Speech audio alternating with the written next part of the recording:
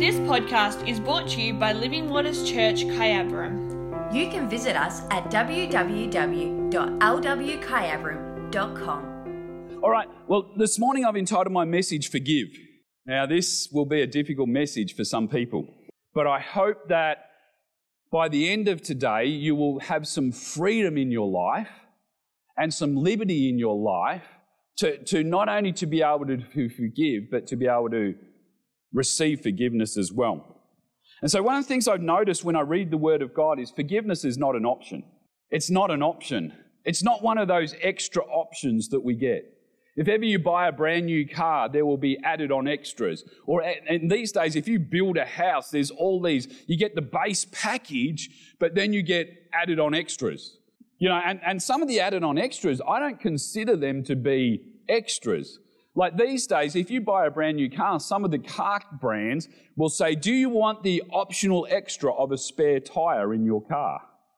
I look at that and I think to myself, how can that be an optional extra? Because it's not needed until you get a flat tyre.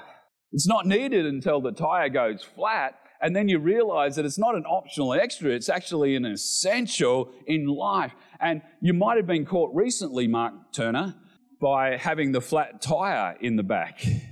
When you get another flat, actually I don't think it was you, I think it was one of the kids, wasn't it? Was it one of the kids? This is the process. If you get a flat tyre, next day go and get that fixed, because there's nails out there. There's screws out there on the road. And so in the kingdom of God, forgiveness isn't one of those optional extras. It would be like buying a car and not getting the motor. It would be like buying the car and not getting the driver's seat. It would be like buying the car and not getting the body of you just get the rest of the bits, but you don't actually get the structure behind it. And so the importance of forgiveness I've experienced in life is that what it does is, it is actually a freeing agent in my life. It brings freedom. And so when I was thinking about forgiveness, I thought, I don't know whether we really understand what forgiveness is. And what I did was I went to my Bible dictionary to get a definition of forgiveness. And so this is the definition that my Bible dictionary has for forgiveness. So it says this: forgiveness is the release on part of a creditor or offended party of any expectation that a debt will be repaid or that the offender will receive punishment for an offence. So basically what forgiveness is if Lynette has said you cannot buy any more fishing lures, and I get offended at that, and I think I need to forgive her, what happens is my forgiveness is extended to her as the offended party, but what I do is I extend it without the condition that she changes. That's big. That's big. Because unfortunately what I do is I see a lot of people say this: I will forgive if that person changes. If that person brings, reconciliation, does this or does that. No, forgiveness is your duty. And often what we do is we put forgiveness on the other person that we're trying to forgive. Where it's like, because in the kingdom of God, there's some things, and Pastor Jim at the men's breakfast the other week, when he was talking about loving and submitting in the relationship of husband and wife, it was gold, Pastor Jim. The fact that you said that, when it talks about how wives need to submit, that's the wife's part to play. It's not the husband's job to make her submit. The Bible actually says wives submit. It doesn't say husbands cause and make and force your wives to submit. And so in the kingdom of God, there's some things in our life that only we can do that we can't make someone else do. And forgiveness is one of those things. So as an offended party, then when I forgive, there's no expectation on my behalf that the debt will be repaid or that the offender will receive punishment. When describing the removal of an appropriate offence in this way, the removal does not condone behaviour or suggest approval for the offence, because I think that's important as well. So when I forgive someone because they've hurt me, then I let them go. I release them. I say, I am not going to hold this debt against you anymore. I'm not going to hold this offence anymore. But in it, that release is not saying I agree with what happened. It's not saying I approve of what happened. What it says is I am not going to hold it against you any longer. I think that's an important emphasis that we need to place. So there's a release that comes from forgiveness. We release the other person. We release the debt. We release the offense. But more importantly for myself, I release myself. I release myself because what happens is I do not have to carry that hurt anymore. I do not have to carry that pain anymore, because unfortunately when we live with unforgiveness, eventually what happens is things start to build up in our life. So without forgiveness, there's an overflow that happens out of our life. And I've experienced this in my own life. There's an overflow, and that overflow, or in our life, there's always an overflow that happens. It can either be good or bad. For example, at the moment, Lake Hume is 99% full. I hear those figures and I get concerned. Honestly, I get concerned that Lake Hume is 99% full. Why? Because we're going to have snow water coming down the Murray system very shortly, and it's got to go somewhere. It's got to go somewhere. And at the moment, because Lake Hume is 99% full, 3 of the spillways, they're gushing. I saw some drone footage the other day. One of my friends took his drone up there and took some footage of Lake Hume at the moment, and it is just like a white waterfall coming over the spillway at the moment. And so what happens is it just takes a little drop to make it worse. It just takes another outpouring to make it worse. About 10 years ago, the weir at Elmore was 98% full. And this is why I get concerned for Lake Hume. It was 98% full. And then what happened in a 48-hour period, that area just that way of the Campaspe River got 8 inches of rain in 48 hours. And the authorities went, this water has nowhere to go. And so what happened was Rochester got flooded because the water had nowhere to go. It just spilled. It didn't matter if they didn't want it to go. They couldn't stand at the edge of the weir and go, shh, you shall not pass. You shall not pass. So our damways are actually made so when they get too full, then there's actually a spillway, and the water came over. And I actually went and did some chaplaincy work over in Rochester after the floods, and it was the first time in history that the Campaspe River went over the train tracks. That's how much water came in. 8 inches of rain in 48 hours when it was already 98% full. And so what happens in life, unforgiveness can be like that as well. There's an overflow that happens. You'll be tracking along fine in life and something will happen, and all of a sudden it'll be the straw that breaks the camel's back. It'll be the thing that pushes you over the edge. And the frustrating thing in my life is if I'm living that sort of life and if I'm angry and if I'm frustrated, often the little drop of water that pushes me over causes me to affect the people that are closest to me rather than those who are actually putting the extra water into my life. So forgiveness shifts the focus. So what it does is, like, for example, if I hold on to something, it limits my ability of what I can do elsewhere. And then what happens is I go along in life and I get offended again, and so I hold on to something else. And then what happens is I'm going to run out of things to hold on to. So we start living life like this. Come up here, Pastor Lynette. So I get home from work and I'm carrying all this unforgiveness in my life, and it's like, I come home and she says, "How was your day?" "My day was great. Give me a hug." So the stuff in our life gets in the way. And then what happens is when we understand that we need to let go of those things, it gives us the ability. I only wanted the hug. Got a kiss too. Blushing. See, forgiveness actually shifts the focus. I'm not focused on this anymore. I'm actually free to live life. I'm actually released to live life. And then if Pastor Lynette's the one that has wronged me, I'm actually free to be able to be in relationship with her. Even though I don't approve of the action, I'm actually free to be in relationship with her because I'm not holding it against. So things like bitterness, disappointment, rage will be the result of unforgiveness. So let's go to Matthew chapter 22. Matthew 22. Matthew 22 and verse 36. Teacher, which is the most important commandment in the law of Moses? Jesus replied, you must love the Lord your God with all your heart, with all your soul, with all your mind. This is the first and greatest commandment. So Jesus puts out an order for us.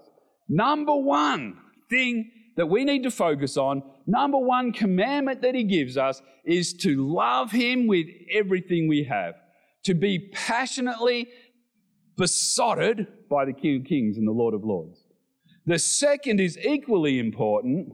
Love your neighbor as yourself. The entire law and all its demands of the prophets are based on these two commandments. So the two commandments are love God, love your neighbor. I reckon if we're harboring unforgiveness in any area of our life, it affects both those commandments. Not just the love your neighbor as yourself, but it actually affects the love the Lord your God with all your heart, soul, and mind. Because what we do is we actually lock off some of our heart. We lock off some of our mind when it comes to opening up. Because I want to tell you, he doesn't want unforgiveness in your life. Because unforgiveness directly, listen to me, church, this is important. Unforgiveness directly influences your relationship with the King of Kings and the Lord of Lords. It's connected. I cannot hate my brother and say I love God. The Bible tells me that. I cannot have unforgiveness towards someone and be able to love God. The Bible says that that's impossible to do. Let's go to Luke chapter 6. Got a few scriptures. So you got your scripture movement in. You taking notes this morning? Preached at Echuca last week and I said, you taking notes? And they all went, nah. Honestly, they just sat there and went, nah. Almost packed up and went home. Said, did you bring your Bible? They all went, nah. So I shamed them. I said, the other week I asked that question, you taking notes? This is the other Saturday night. And the first 4 rows all had their notepad out. Like the whole first 4 rows of the church all were taking notes, had their Bible. And I went, we're a good church. In saying that, do not judge. Luke chapter 6, verses 37. Do not judge others, and you will not be judged. I've got no problems in talking about taking notes and saying we should take notes. You know why? Because I take notes every message. Every message I take notes. Even those messages that I think, I know this, I take notes anyway, because you know what? I've learnt over the years I don't know everything. Do not judge others, and you will not be judged. Do not condemn others, or it will all come back against you. Forgive others, and you will be forgiven. Let's just pause there for a moment because we know these scriptures, but think about the gravity of what's just been said. It says, don't judge, and you will not be judged. So basically, this is the way I think it works in life, because I hate it when people come and say Christians can't judge, because we're actually told to judge. We're actually told to weigh and to measure and all those sorts of things. But what it does is, it says this, by the measure you judge will be the measure you're judged by. Scales and balances. It says, do not condemn others, or it will come back against you. And then it says this, forgive others, and you will be forgiven. Give, and you will receive. Your gift will return to you full, pressed down, shaken together, to make room for more, running over and poured into your lap. The amount you give will determine the amount you get back. So we forgive in our life. I forgive in my life, not because I'm told to forgive, not even because of the benefits of forgiveness. I choose to forgive in life. Why? Because He first forgave me. There was a debt I could not pay. There was a debt that was beyond my capability of being able to pay. But He chose to pay that debt. He chose to forgive me first so that I'm able to forgive others. Let's go to Matthew chapter 6. The Lord's Prayer. We know it well, do we not? In actual fact, some of you know the Lord's Prayer so well that you could quote it when you're asleep. There's a challenge in Matthew chapter 6 because we know the Lord's Prayer, we know it well. Yet what I want to suggest to you today is that verses 9 to 13, which is the Lord's Prayer, are actually underpinned by verses 14 and 15. Verses 14 and 15 actually lay a foundation for the previous verses, really. And it says this, Matthew chapter 6, verse 14, if you forgive those who sin against you, your heavenly Father will forgive you. But if you refuse to forgive others, your heavenly Father will not forgive your sins. I look at that and it just rings and screams the importance of forgiveness in my life. Now, I'm not saying it's easy. You know why it's not easy? Because we don't understand what forgiveness is. Remember before when I said about what forgiveness is? Forgiveness is not counting the debt against the person or wanting the penalty to be paid by the other person. It doesn't mean that I have to condone the action or accept the action. What it does is I'm not going to hold them accountable to the action. That's what forgiveness is. You might say, well, that's a tough call. How dare God say that? He's perfect. How dare God put that on me? But I want to tell you, there was an example that Jesus set forth for us to follow.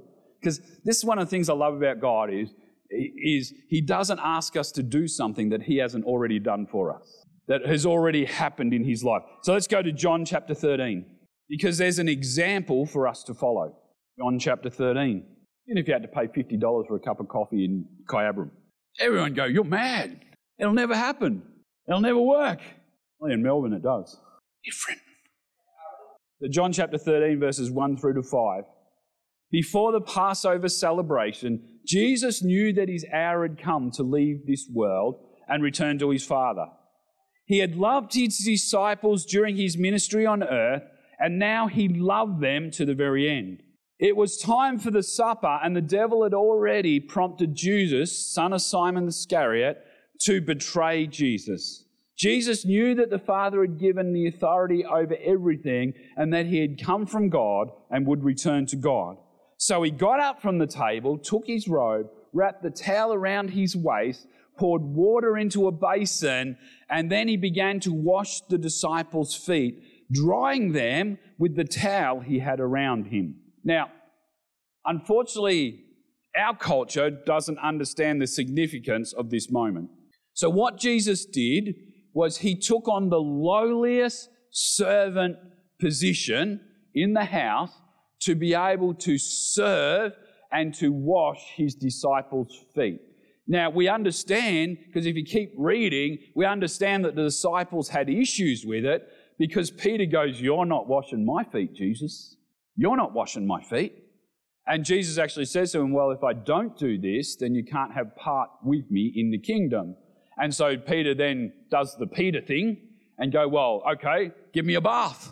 Wash all of me. And he says, no, I only need to wash your feet because that's the only part that needs cleaning in this moment. And so as I hear this, I get reminded of this. I get reminded that the hands that formed the world, the hands that formed the world, the hands that created Adam, the hands that created Eve, the hands that created the very things that we stand on, wash the disciples' feet, wash the feet of the very people He knew would betray Him, wash the feet of the very people He knew would desert Him, wash the feet of the very people that would let Him down in the next coming days and weeks. What an example to follow. And this washing the disciples' feet, I believe, is Jesus even offering forgiveness before the offense has been made. Accepting them and saying, hey, you know what? I know you're going to mess up, but you know what? I'm still going to serve you. I'm still going to get down on my hands and feet. I'm still going to take that lowly position, even as the King of Kings and the Lord of Lords, even as the great I am, even as Messiah, God with us. He was still willing to heal what was about to happen. What an example. What an example He set for us. Come on, church, we need to do the same. We need to be willing to forgive before the offense happens. We need to be willing to say, you know what? I know that there's some stuff in life that's going to happen to me that I don't like and I don't agree with, but you know what? I'm not going to hold it as an account to those people, because when I hold it as an account, guess what? I pick up something else. that I've got to carry around with me. And then something else will happen, and then you know what I've got to do is I've got to pick up something else. And my day-to-day walk becomes hindered. My attitude becomes hindered. My ability to love my wife and my family and those around me actually becomes hindered because of all the baggage I'm carrying, rather than forgiving and allowing that baggage just to flow, just to be got rid of. Let's jump over to John chapter 8. John chapter 8 actually contains one of my favourite encounters in the Bible. One of those encounters that I'm so glad that Jesus not only did, but John took the time to record, to remember, to write down. So John chapter 8, starting at verse 1, says, Jesus returned to the Mount of Olives, but early the next morning he was back again at the temple. A crowd soon gathered, and he sat down and taught them. As he was speaking, the teachers of religious law and the Pharisees brought a woman who had been caught in the act of adultery. They put her in front of the crowd. Teacher, they said, this woman was caught in the act of adultery. The law of Moses says to stone her. What do you say? They were trying to trap him in saying something they could use against him. But Jesus stooped down and wrote in the dust with his finger. They kept demanding an answer, so he stood up again and said, all right, let the one who has never sinned throw the first stone. He stooped down again and wrote in the dust. When the accusers heard this, they slipped away one by one, beginning with the oldest, until only Jesus was left in the middle of the crowd with the woman. Then Jesus stood up again and said to the woman, where are your accusers? Didn't even one of them condemn you? No, Lord, she said. And Jesus said, neither do I. Go and sin no more. Jesus spoke to the people once more and said, I am the light of the world. If you follow me, you won't have to walk in darkness, because you will have the light that leads to life. This poor woman was caught red-handed. She was in trouble. According to the law, she probably knew the law, and she knew that this was going to be the last day on earth because she'd been caught. Can I just say sin catches us? Sin will eventually catch you out. Sin eventually catches you out. And so there's this moment where the teachers and the Pharisees, they grabbed this woman, and it wasn't about the woman, it was about they were trying to entrap Jesus. They were trying to trick him. And unfortunately, she was just a chess piece in their wicked, horrible game. And they thrust her in front of Jesus and says, the law of Moses says. Because they knew that if Jesus says, no, let her go, then he hasn't come and fulfilled the law. And he knew, and because they knew that, and so they were trying to trap him in this moment. See, the law will say this. The law will say that. And if we're not careful when it comes to unforgiveness, we live our lives according to the law. But there has to be a penalty that's paid. That's the law talking in your life. But you don't understand, Pastor Trevor, the wrong that has happened to my life. Remember what forgiveness is about. It's not agreeing with the wrong. It's not saying the wrong was okay. It's about saying, you know what, I'm not going to hold that debt against the person anymore. And this is why forgiveness is so hard, because some of the stuff that has happened to individuals in this place have been totally unfair. Should never have happened.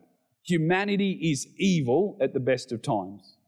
You know, the Bible talks about how the heart of man is wicked and deceitful above all things. And so we need to understand that the heart of man, the heart of mankind, it's a horrible place for people to be living out of outside of salvation. And so the law says this, and if we're living in unforgiveness, we're living according to the law. There has to be a penalty paid. You should stone that. You should do this. You should do that. Grace determines that there's a higher way to live. Grace determines. I'm so glad that we live under grace. I'm so glad that I am not living according to the law, but I'm living according to grace. Now, that does not mean that I can just do what I like and get away with what I like. You know, the thing I love about what Jesus said, he says, go and sin no more. He actually says to the lady, well, go and sin no more. Your accusers are gone. I'm not going to accuse you. So you can go and sin no more. He let her off. He says, my grace is going to cover that sin in your life. But you know then what he does? Because often when we talk about the woman caught in adultery, we stop at that moment. Go and sin no more. But you know what? The next verse, Jesus says, well, I'm the light of the world. He actually turns to the crowd that's still there. Because we get this picture in our mind that when the people who had the rocks dropped the rocks and left, that it was only Jesus and the lady standing there. No, you read the scripture. It actually says Jesus turned to the crowd and said this. There was other people there that weren't condemning her. There was other people there that weren't there saying she should be stoned. They were there going, I wonder what's going to happen. And he turns to the people who are watching, and he turns to the lady who he said, go and sin no more. And then he says these words. He says, I am the light of the world. When you walk in the light, you will not sin. Because I want to tell you, for me to go and sin no more is a big ask. For you to go and sin no more is a big ask. Because there's been times in my life where I've done things out of innocence, but I found out later it's actually been sinning. And so when we walk in light, as he is in the light, then what happens is there's no darkness in our life. So John 3:16 and 17 says, for this is how God loved the world. He gave his one and only Son, that whoever believes in him will not perish but have eternal life. God did not send his Son into the world. God sent his Son into the world not to judge the world, but to save the world through him. Isn't that great? We know it so well, but I tell you what, every time I read it, it's still great. He hasn't come to condemn, he's actually come to wash our feet. He's actually come to offer forgiveness. And remember what I said right at the start? We're able to forgive because he first forgave us. By the measure we use, our forgiveness is the measure that we're forgiven back. So the important step for this lady was verse 11, where she says, no, Lord, she said. And Jesus said, neither do I. Go and sin no more. And then he walks into that whole conversation about the fact that he's the light of the world. And when you walk with him in relationship, that you will walk in light. Can I get the musos back? If you forget everything else I say today, please remember that the more you hold on to unforgiveness, lessens your capacity to be able to love others. The more you hold on to unforgiveness, it lessens your capacity to be able to move in the gifts of the Spirit. When you hold on to that stuff, it lessens your capacity to be able to be hands and feet of Jesus Christ. In John chapter 10, verse 10, very well-known verse, the thief's purpose is to steal, kill, and destroy. My purpose, Jesus talking, is to give them a rich and satisfying life. Rich and satisfying life. You want rich and satisfying life, you've got to learn the art of forgiveness. Doesn't mean you agree with the offense, doesn't mean you agree with what's happened, but you choose not to count it against the person. Let's all stand up this morning. So what we're going to do is we're going to sing a song, that last song that we didn't get to sing. We're going to sing this song, and if you want prayer this morning, especially if you're struggling with unforgiveness, we would love to stand with you and just believe for breakthrough in your life in those areas. Had an experience once when we were pastoring up in Mildura. There was a lady and she had a really crook back. And for years she'd come out the front, get prayer for her back, and nothing would happen. And I preached a message once on forgiveness, and she came out the front and she goes, I've got really bad unforgiveness towards my mum. I said, well, okay, let's hand that over to God. And so we prayed a simple prayer. And as soon as she finished prayer, her back went crack, crack, crack, crunch. Actually heard it. It was like one of those eerie moments. And her back was totally healed in that moment. Totally healed in that moment. You know what it was? She was carrying all this bitterness towards her mum, and it was blocking. It was affecting her actually receiving the very outpouring that God wanted to put into her life. Unforgiveness will do those sorts of things to us. But when we release, because you can't gather if you're already holding stuff. You know, you can't hold on. You might have had that moment with your kids where you're trying to give them something, but they've got something else and they won't let go. It's like, here, take this, it'll be better. This will be tastier. This will be nicer. It's called a carrot. Eat the carrot. It's orange. Orange is good. No, I want this. We're not able to receive unless we're able to let go. So we're going to sing this song, You Call Me Beautiful. And if you want prayer for any reason this morning, come out the front and we'll stand with you and pray. Thank you for listening to today's podcast from Living Waters Church, Kyabram. Don't forget, you can find us at www.lwkyabram.com.